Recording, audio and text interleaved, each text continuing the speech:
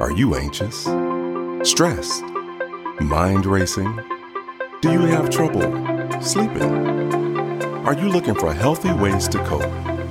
Join Spiwe Jefferson, certified mindfulness practitioner and lawyer, and learn to apply mindfulness meditation to the challenges of everyday life. Harness the power of mindfulness meditation to live and work to your highest and best purpose, starting with just 5 minutes a day. Well, hi, and welcome to Mindful in 5, where we learn how to apply mindfulness and meditation to the challenges of everyday life in bite-sized episodes for people with no time. My name is Spiwe Jefferson, and today we are unpacking another holiday coping strategy, managing relationship access. Last week, we unpacked your first holiday coping tool, which was using the mindful hug to center yourself whenever you are feeling overwhelmed. If you missed it, check out episode 4 on your favorite podcast platform. You can also find the pod video version and the podcast at spiwejefferson.com or mindfulin5.com. If you are seriously committed to your mindfulness practice, you can sign up at the website to have the weekly pod videos and podcasts delivered directly to your inbox, along with other tools and special offers designed specifically for this group that I call my Mindful Ninjas. So let's talk about relationship access. What is it and how do you manage it? It is a concept I developed and taught both my daughters as they are growing into adulthood and learning how to socialize with friends, classmates, and adults. It's a concept I wish I had been consciously aware of earlier in my life because it would have helped. Simply put, relationship access is the level of access that you give people to who you are. So imagine this visual. Let's say your emotions live inside a circular building with a wall surrounding them. The only way in is a 10-foot high door with a lock. Once inside, one arrives in a wide hall that runs the entire circumference of the building. This is your internal foyer. It's beautiful and wide enough to have tables, chairs, desks, couches, beautiful paintings, and photos on the wall. Visitors can hang out with you, watch TV, and feel at home if they never go any further. The carpet is plush and thick, is beautifully decorated, and oh, so comfortable. There is an inner door in the foyer, and this door leads to your super secret heart chamber. This is your most sacred emotional space. It's a large, beautiful room with luxurious paneling on the walls. The carpet is even richer and more cushy than in the foyer. And in the center of this room lives your loving, beating heart inside a beautiful glass case. So this diagram is very basic, so you can fill in the blanks here with the plush carpet, etc., etc. Now, we are here in your sacred space, and it is so sacred that it too requires a 24-karat gold key to unlock the door from the foyer. There are some people that you provide all 3 keys, and they can come and go at will. The trouble is that most of us are not intentional in managing this access. Sometimes we give our keys to the wrong people, and they come in, smear the walls with paint that's really hard to clean up, track mud all over the beautiful clean carpets, knock things over, accidentally or intentionally crash into the glass case holding our delicate hearts, leaving scars and breakage everywhere. And that leaves us feeling crooked, broken, or shattered.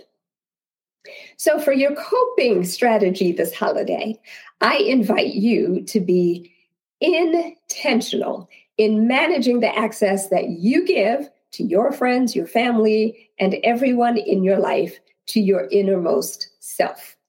I have often used the adage that a friend is someone who is good to you and good for you.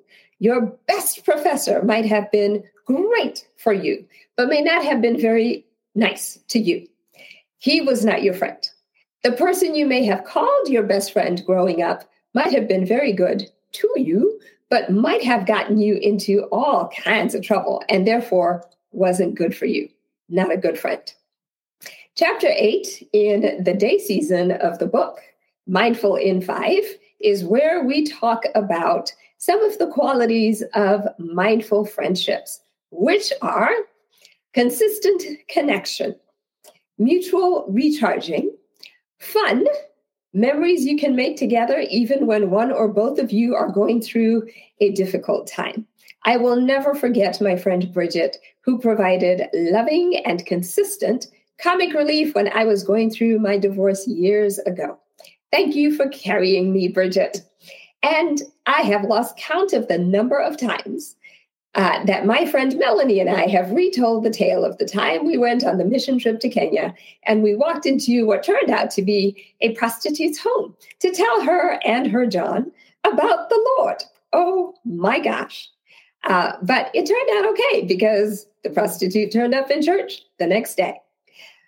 Your friends and relatives can also serve as supportive sounding boards and provide networking contacts for you. Now, this is not by any means an all-inclusive list, and there are many great articles out there on what positive mindful relationships look like and what positive mindful friendships can be. The main takeaway here is to be intentional about whom you give all 3 keys to. My kids, my husband, some of my relatives and closest friends get keys to my emotional building, my emotional foyer, and my heart chamber. They come and go at will because I have no qualms about trusting them with this kind of highly classified access. Everyone who has been in a failed romantic relationship knows about having to remove the levels of access. And sometimes it can be very painful to get to the point where you are really ready to take back a key to your heart chamber. Sometimes you have to revoke all the keys so that the person has to stand outside your emotional building and knock. Even then, they can only visit for a little while, and they can't walk around without being chaperoned and closely supervised.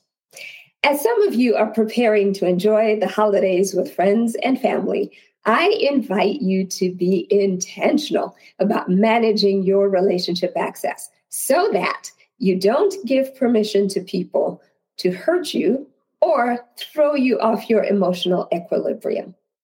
God lovers, if you are wondering if that is a godly approach, may I remind you that Jesus himself was proactive in managing his relationship access. Of all the thousands of people that he touched throughout his life, only 12 were invited to be his disciples. And of the 12, only 3 were invited to witness the most crucial events in his life.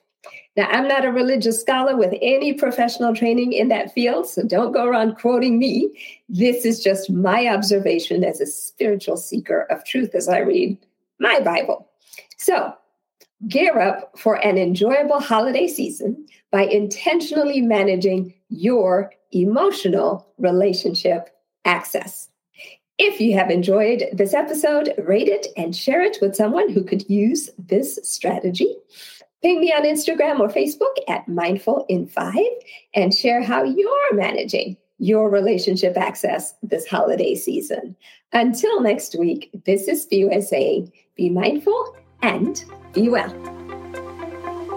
Thank you for listening to Mindful in 5. If you enjoyed it, follow and rate it on your favorite podcast platform or on trustpilot.com. Get your copy of the book Mindful in 5 from Amazon.com or mindfulin5.com today. Visit mindfulin5.com to download sample chapters of the book, watch videos, connect with the Mindful in 5 community on social media, and more. Until next time, Be mindful and be well.